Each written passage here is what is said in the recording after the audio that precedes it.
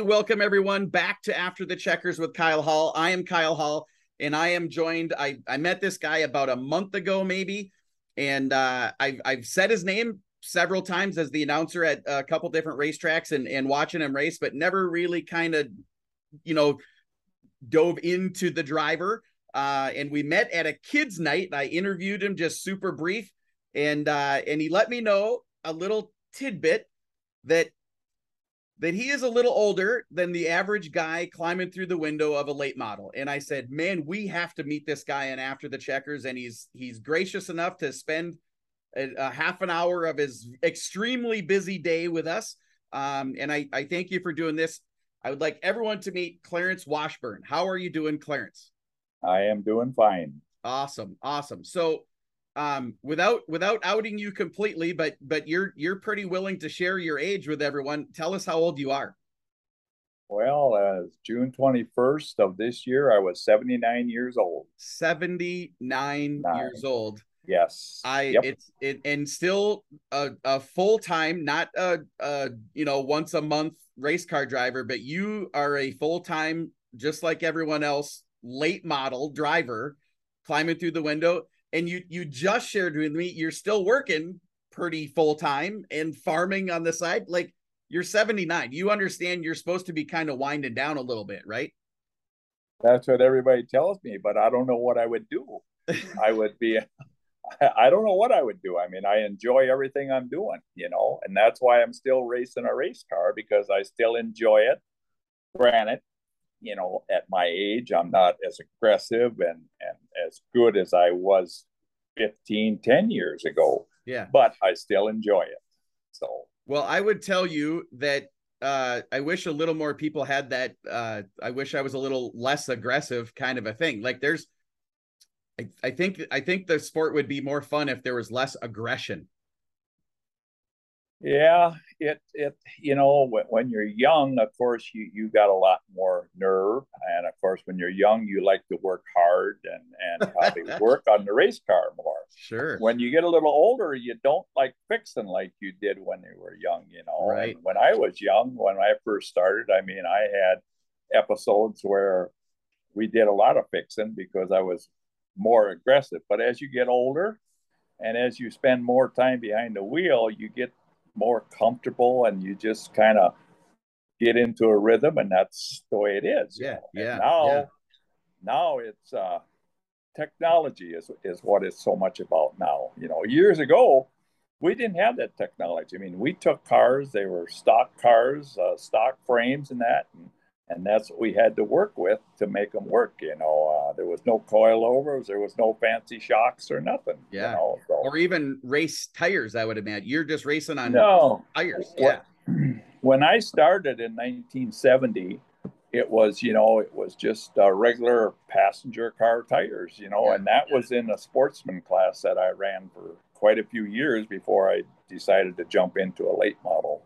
So That's crazy. So so you've been in what is called a late model for how long? Like, when did you make that jump? 1978 is when I got my first late model. Okay. And the And sportsman before that today would be, is that a street stock today, or yeah, they call it a sportsman car. Like you had a 3/4 ton truck rear end underneath of it. The right front was a spindle off from a 3/4 ton pickup. sure, just for strength? And yeah, for strength, yeah. But Yep. it was a stock stub 57 Chevrolet car is what it was. And we raced that for 3 years, I think it was. And then we shortened it up when they changed the wheelbase. We shortened it up to a Chevy 2 little, they called it a Deuce. Yep. And then I ran that until 1978. And then we raced, back then we used to race 3 nights a week. We raced Wilmer on Friday night. We raced Rhode Island Saturday night and Redwood Sunday night.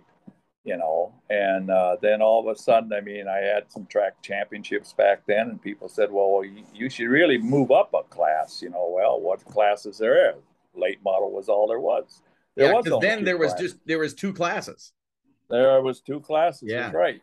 Yep, that's all there was. Yeah. So So I bought my first late model, and So take us through what was a late model?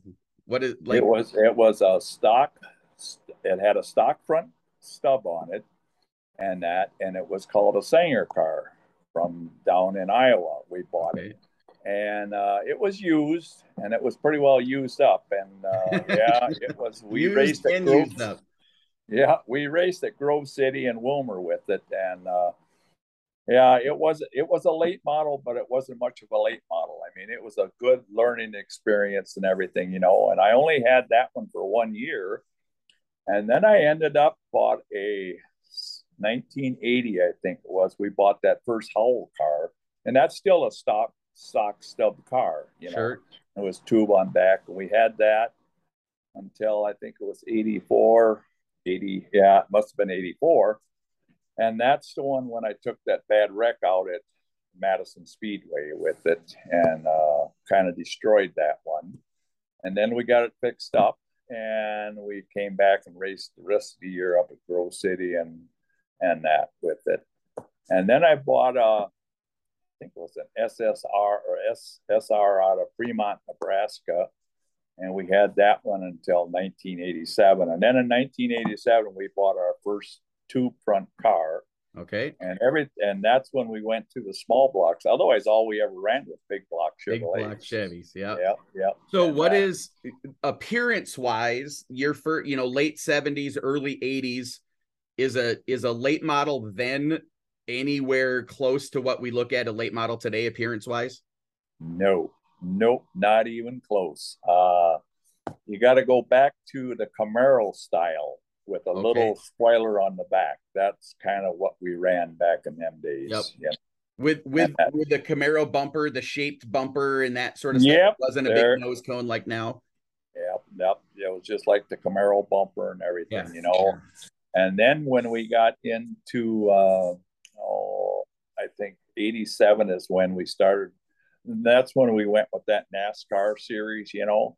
And then they had the nose piece and the body and everything had to be, you know, and there was no wedge cars or nothing like that. Yep. You know? Yep. So yeah. So and then we had a Shaw car, and that's the one we started up at Alexandria in 1987 and ran that series up there. And they had some of them like the Challenge Series, but they called it the NASCAR Series, you know. Yep, I remember NASCAR being in Alexandria. Yep, Joe Kosliski, Ray Gus Jr., all that, you know, was nope. So nice. So I did a little bit of research into the way things have changed during the 53 year career of Clarence Washburn. So when you started racing a car, so I could go down to a Chevy Ford dealership and the average car cost $2,750 when you started racing. Yep. An annual income in the United States was $8,000 a year. And a house was $15,000 a year.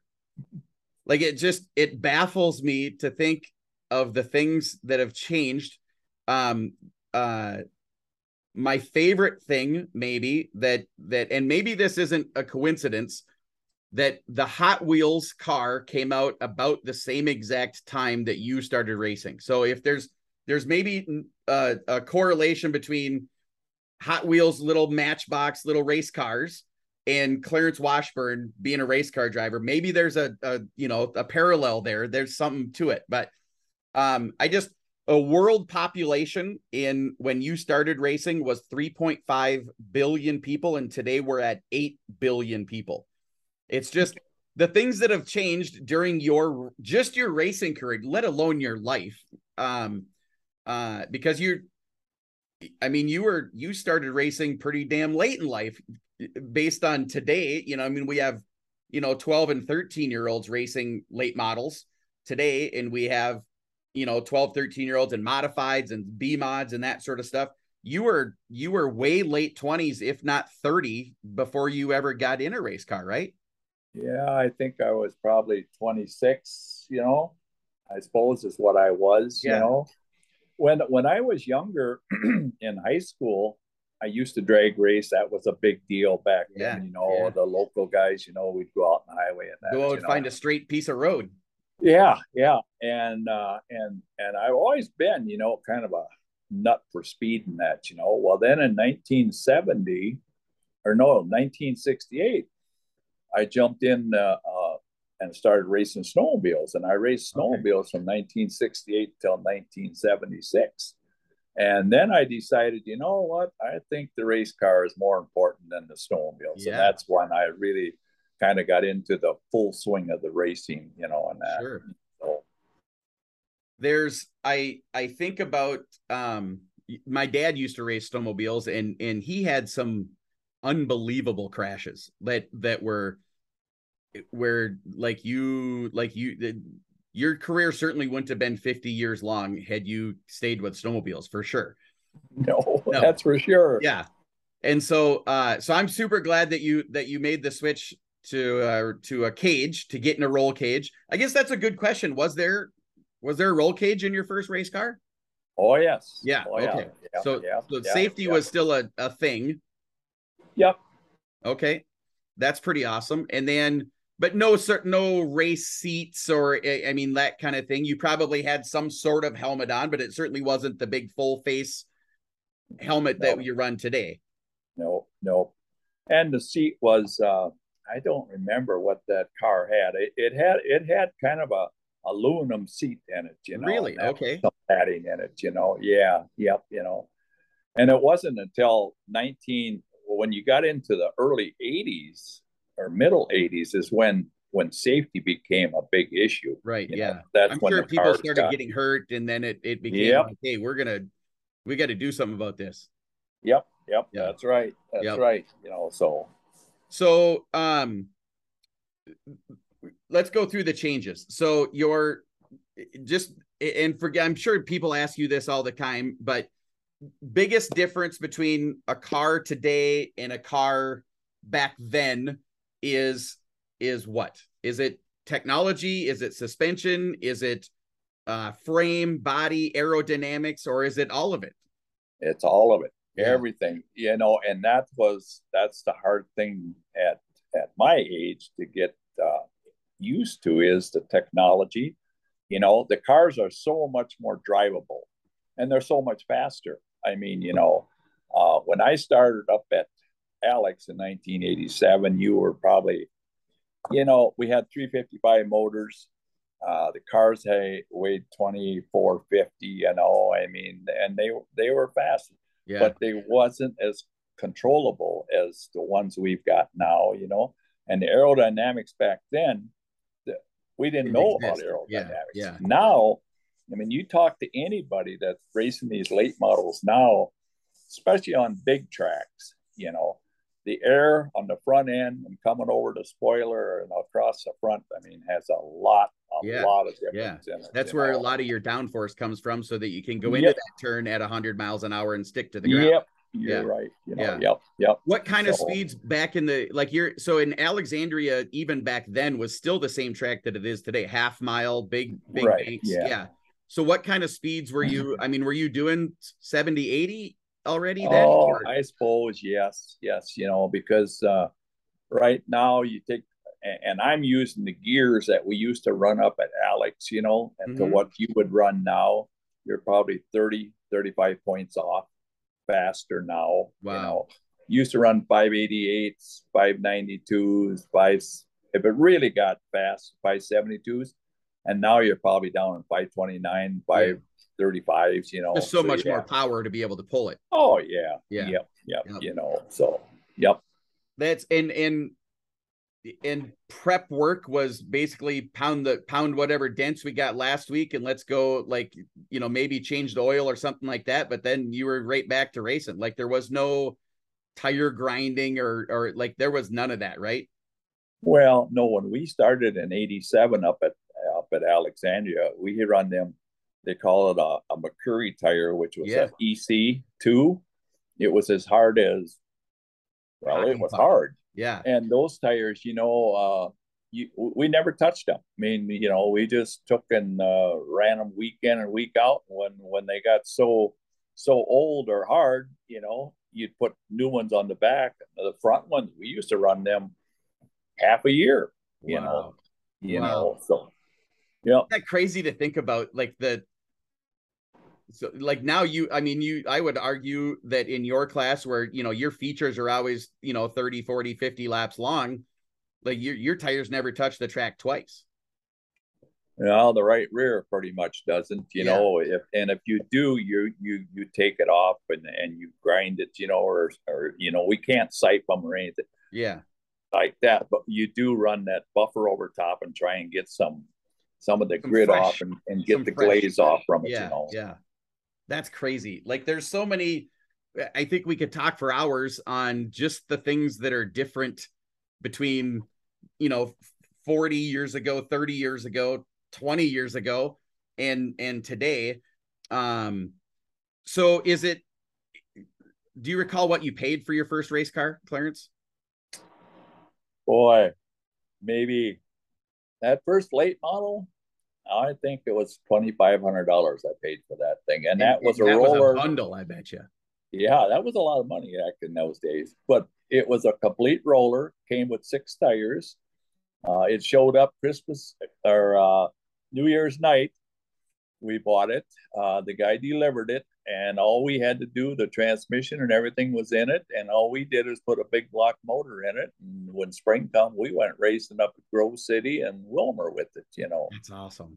And the big block motor, I think, was, I don't remember, maybe $2,500 too. Yeah. It was a 454. Right. And there was nothing fancy about it. I had a set of headers on it, and that was it. All cast iron. Oh yeah, cast iron. And then when we got into the pump gas, I'm sure it was their race gas then. Nope. Yeah. It was just pump gas. Yep. And then when we bought the Howell car, that's when we had a 460 and a 468 big block, and they had aluminum heads on them. And that was the first, those cars weighed 2,850 pounds. Yep, is what they weighed, And then when we got some extra money, we built a 481, and that only lasted 4 or 5 nights because the walls are so thin, Right, and then you didn't have the cooling like we got now, Sure. Didn't run alcohol, so you had to run gas, which they run hot, so. I'm sitting here just with a big grin on my face, like thinking of all of I love the nostalgia and the history of our sport. And I certainly wasn't around. I had a brother that raced just 1 year. He had cancer, and it was his literal dying wish. And that was 1988. And so that's kind of, I watched races prior to that, but that's really when my love of dirt track racing came about, was in 1988, and kind of been hooked ever since. But so my 15-year-old head in 1988 was that those are my memories of back then. And it was the first offset modifieds, and where the tires were way out further on the right hand side, and you basically sat over the left side tires, and I don't know that I saw a late model for a decade after that. Like where I'm from, their late models never came around, kind of a thing. And so modified was definitely the biggest class. And so to hear all this cool stuff about my favorite class, late model's my favorite class. It's not even, there isn't a second place even in the conversation as far as how much I like late models. So is it more fun today, or was it more fun back in the day? Well, it is more fun now because, just the adrenaline, the speed and everything, I think we had more fun back there racing together, Yeah. Now it's got to be, it's so competitive, and it's still fun. Yeah. But it's really competitive, and I mean, you got to stay on top of your game, and just the sheer money that's into it. Like I mean, we talked a little while ago, $15,000 was a house back then. Oh yeah. And now $15,000 is what you have in shocks in your trailer. Yeah. You know? And motors back there, you go back 87, that first 355 or 358 that I had was a $6,500 motor. Yeah. Now that same motor is 28,000. Right. It's just I mean, everything has got, and granted, the thing of it is now is the quality that we're getting, they last longer, if you maintain them and take care of them, and that, they last a lot longer, We just took a motor out that was, it was what, 3 years old, Oh, goodness. And it had like 42 shows on it, and it should have been freshened last year, but we just didn't have time to get it in and out, Right. Yeah. So, yep. And but now, we just put a new one in here 2 weeks ago, that we're starting to play with. Yep. So get her dialed in. And so is there, like, when are you going to hang the helmet up? Well, I don't plan on it yet. Yeah. Not until you're old, right? It's I still enjoy it. And I mean, I go out there and I try and stay out of troubles and not get into troubles, But I've had people that's got me into troubles this year. Yeah. We just had a deal Friday night down in Fairmont that was a bad deal, and that we got stuffed in the wall here a week ago up at Montevideo, trying to pass somebody. I'm not one that likes to run against the wall. I like the middle of the track or in the bottom, and that. But the only way you could pass out there, you had to go up on the top, and I was in the wrong place at the right time and got whopped into the wall. But no, but you'll have that. You get on a racetrack, there's going to be an accident from time to time, right? Oh yeah, yeah. That's no doubt about it. Yep. And I guess as far as hanging up the helmet, as long as my health stays with me, and I guess I plan on keeping going. I would like to get another year in to say, well, now I hit 80. Now's the time maybe to hang it up. Yeah.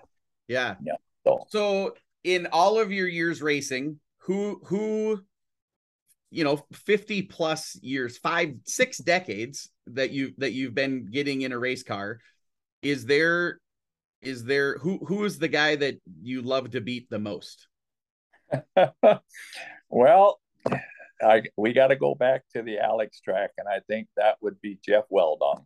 And Jeff is a super nice guy, and he always was, but he started out in the modified and jumped up in the late model, and there was a couple of years there where he was learning, where I had a little more experience. But at the end, Jeff got good. Jeff got really good, and so he kind of overtook me, and I still look up to him. I mean, he was a good racer and everything. So, but I think that is probably the one guy that I've raced with a lot that probably is the one that I would look up to.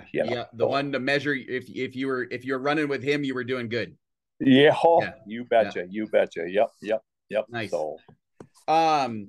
So this is the $64,000 question here is if you can only race today, knowing what you know now, or you could only race the first 10 years of your career. You could run the first 10 years or the last 10 years. Which era would you race in if you could only race for 10 years? Oh, I think I would stick with this era right now. Yep. I really do. It's more competitive.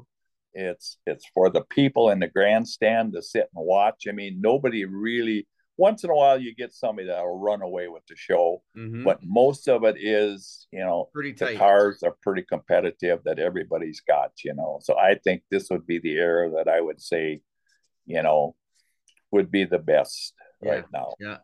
I would agree with you. I wasn't around, obviously, back in the 60s, 70s, certainly not the 80s that I remember, but I think we are absolutely in the best era of racing, whether it be from the sport mod Hornet, like all the way down to those guys, all the way up to you guys in the late models. The level of talent, the level of of craftsmanship, of ingenuity. Like there's just so many really, really great things about racing today that are awesome. Like there are a couple things I'd change for sure, there is, but this might be the golden age of race car right now. Right. Yep. Yep. Yep. And you got to look at, the younger generation, you look at them, a lot of those young people started out in go-karts and Yes. worked their way up into maybe not into a late model right away. But if you look at some of the late model drivers now, they started in a go-kart, right? Yep. and worked themselves up into maybe a B mod or a super stock, and now they've jumped into late models, and they're good. I mean, they're good. They understand the technology and everything that's with these things and that. So, yep. And are under control. Like that's the thing that I always, as a spectator and as an announcer, I very much feel myself as just a professional spectator when I'm announcing a race. And when you look down and you see that there's a 12-year-old in a late model or any car for that matter, you think, oh my gosh, is this kid going to be able to control this around other cars and have the temperament and just the decision-making ability to run safely with all these other cars? And more often than not, their decision-making ability is superior because a 12-year-old has probably been racing half of their life. You know what I mean? Yep. And so, because they were probably in a go-kart when they were 5 or 6. And so this is, man, I've been making these decisions to whether I go to the outside of this guy or the inside of this guy, or do I bump him a little bit, or do I hang back and wait for him to make a mistake? Or, they've been making that decision for half of their life. And so it's second nature by the time they're 12, 13, 14 years old kind of thing. So that's right. That's right. Yep. Well, man, I think we could stay in this section for days listening to your stories and listening to the changes and the fun stuff that you've experienced. But the show's got to go on. So we move on to the next section of the show. It's called the yourmth.com rapid fire questions, and it's sponsored by Minnesota Trek headquarters. If you haven't gone to yourmth.com yet, everybody listening, please go there. If you're looking for a car, give them an opportunity to earn your business. So what this is, Clarence, is 5 questions that some have to do with racing, some don't have to do with racing, but it's 5 rapid fire questions. And so the first question is, what was your first job? My first job was cleaning calf pens. And that was on the family farm, or was that a paying job? Nope. I used to go over and help a neighbor and my uncle. That's what I did when I was a young boy when I couldn't drive. I'd go over there and clean calf pens. Nice. For money. And what did that pay? One whole day would pay me $10. That's not bad, really. That's not so bad. I expected that to be like a $1 an hour kind of thing. Maybe that was $1 an hour. Maybe that was it. You went at 8 and come home at 5:30 at night. So yeah. And you got dinner. Remember, you got free dinner too. There was benefits to this job already. Like that is that was nice. That was nice. I guess that's not so bad, really. I mean, when you think about it for the day, because what year would that have been? Probably 1955, 57 in there, 50, probably 57, 58. Yeah. So that's probably not too far off from what your dad was making doing whatever he was doing. Probably he wasn't making no $15 an hour or anything like that. No. So perfect. So that's your first job. This is a racing question here. Is what is the craziest memory that you have of racing in your 50 plus years of racing? What is it riding on an open trailer, going down the road, changing gears, or working on the race car? Or is it some crazy crash you had, or just an amazing battle, or an after party in the middle of a racetrack? What's the craziest memory? The craziest memory is we were going over to Cedar Lake, Wisconsin, and there's a scale over there. This is back probably in 80, well, let's see, probably 90, mid 90s. Going over to Cedar Lake, Wisconsin, and my brother-in-law and his wife and three kids had a station wagon. And anyway, we had a pickup. Yeah, we had the pickup then, I think. Yeah, this must have been 80, mid mid late 80s, early 90s. Okay. But anyway, we ended up, we had to get around that scale. So my brother-in-law says, follow me. And I followed him.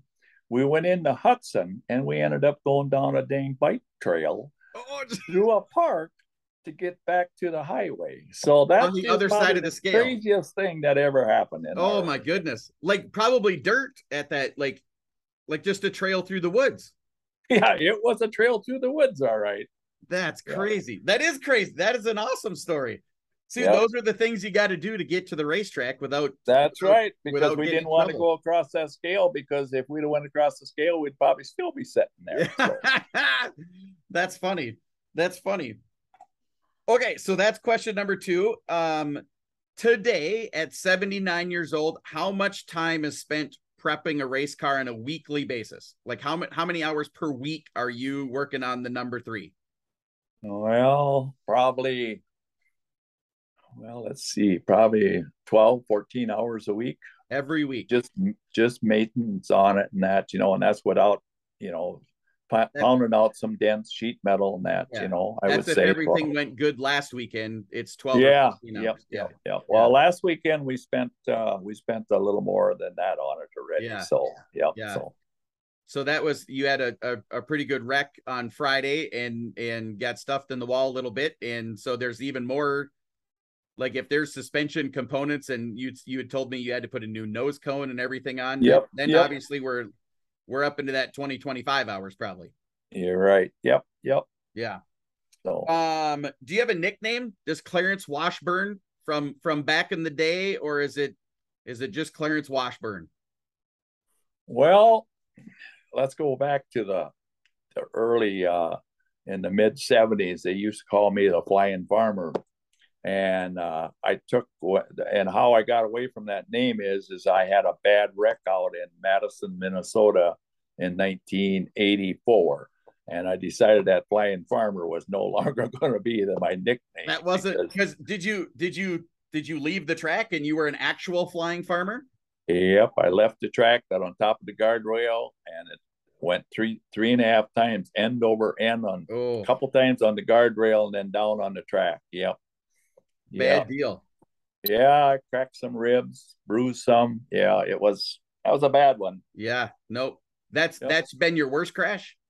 That was the worst one. I did have up at Alex. I forget what year it was, probably in mid 90s. There was 2 cars ahead of me, and I was in third, and one of them lost a piece of lead that came in underneath the car and took the clutch or the brake pedal out and broke my ankle on my left leg. Oh, like so just hit the bottom of the car and just the concussion broke your ankle. Yeah, actually, the lead hit and snapped the brake pedal off. And that's what broke my ankle. So it come underneath the car up through the firewall. That's I've seen some drive shafts do that kind of stuff. No. This was a piece of lead that came off one of the first or second place car. Never did find out which one, but one of them did. That's the lead you don't go get back. That's when they came where you had to put your number on your lead. Right. Yep. So. Yep. We need to know who's responsible. Right. Yep. Exactly. Yep. So this is a question that I have for this rapid fire questions thing. I've Googled a lot of questions, and then I've written down whenever I'm traveling. I always bring a book, like a little notebook kind of a thing, and I write down questions in there that kind of pop into my head when I'm driving or sitting, being thoughtful, whatever it is. And this question is meant for a guy that isn't 79 years old. But I saw that question as I was preparing your questions, and I thought, This maybe is the perfect question for Clarence Washburn. And the question is when you're 80, what will have been important in your life? Now that, I guess family has, my two daughters and my wife went 33 years when we were racing all the time and missed 3 races. The daughters have always been part of the family, and they still are. I mean, they still come to the races with me and everything, and the son-in-laws. So I guess I would have to fall back and say family is probably number one. I mean, to stay with it this many years, I mean, there's been good times and bad times and tough times, but I would think that, and everybody enjoyed it. I mean, I had a brother-in-law, I had a sister-in-law, their family grew up around it, and that, and my brother-in-law worked. I mean, he was with me for years, so I guess I would have to say that, I mean, I wouldn't trade it for anything else right now. I mean, so family, and then racing. Yep. Family and racing. Yep. Nice. Love it. Okay. So that's the yourmth.com rapid fire questions. The last section here that we do, Clarence, is called the pay it forward question. And it's my last guest, the guy I last interviewed, is going to ask you a question, and then you get to ask my next guest a question. And so the guy, this couldn't have worked out better on both halves, I think, is the guy who was my last guest is a guy by the name of Fritz Myers. And he is I think Fritz is 28. No, he's got to be older than that. He's got to be in his early 30s, 32, 33, something like that. And is a brand spanking new super stock driver. Rookie season. Has never, like, his first laps ever were in 2022 in a dirt car. And his question for you, and I thought this is a pretty great question for a guy that has had as much experience in racing as you, is what keeps you going when the times are super tough? And you just alluded to it. There's obviously been some really great times and some good times, some bad times, and some probably really, really tough times in racing. So when you're in the dips of the racing career, where does Clarence turn to keep jumping in that car and keep going? Well, that's a question that's going to be hard to answer, but I would think probably it's you did it for so long that it's part of your life. So that's, no matter how tough it gets, you still enjoy it. So you just put up with it and keep thinking, well, it's going to get better. It's going to get better. Yep. And I think that would be what I would think. That's what I think. No, that makes perfect sense. You've done it for so long. It's like breathing. What are you going to, you can't stop breathing. You can't stop racing. That's right. Yeah. Well, here's the thing. You got to remember, there's a cure for alcohol. There's a cure for drugs. But I don't know of a cure for racing. No, the only thing I know about racing is if you run out of money, then that's the cure. But I would argue you'll find a way to find the money. Yeah. Well, yep. There's plenty of people that jump in race cars that absolutely financially should not be jumping in race cars. And that's right. So yeah, I agree with you. I had a brother who passed away from cancer, and I always said that you can, if you equate that terminology, cancer terminology, to racing, that I've known a lot of people that have gotten into remission from racing. They think they've retired from racing and they're out for 2, 3, 4, hell, maybe they're out for 5, 10 years. Somehow, all of a sudden, you see their number roll out over the hill, and you're like, I wonder if that's Suey call it. You go to My Race Pass, and sure enough, that's a guy that retired from racing 5 years ago, and now there's this brand new car rolling out over onto the racetrack, and he's back in it again. So you're always going to relapse, and so I love your strategy that just, if you never go into remission, if you never quit, then you don't have to come back. That's right. Yeah, I love it. So, so that's a perfect answer. you are now responsible to ask my next guest a question, and my next guest is a guy he certainly hasn't raced as long as you, but he's probably got as many laps on the racetrack as you, and that is Shane Sabraski. Shane just got his 800th feature win a couple weeks ago, and we're going to have him back on the show. He's already been a guest of mine once, and we're going to have him back on the show to talk about, as I call it, the first 800 wins. And so what would your question to Mr. Sabraski be? Well, I would probably ask him if he's still enjoying it that much that keeps him growing that strong. All right. Do you? And he must enjoy it that much, or he wouldn't, because he is that good. I mean, Yeah. And he's got lots of laps behind him, so he must be enjoying it that much. I know I have asked him just privately, does it ever get old? And rolling, I mean, 2 wins a night, 6 wins a weekend, like, does it ever get old? And before you get the sentence out of your mouth, Shane is very quick to say, no, it doesn't get old. Yep. Like, it doesn't. Yep. Like, if I can win one more, I'm going to win one more. And he's the first to admit that he is never in I don't know what must be a 30-year career for him, probably, or real damn close, I would think.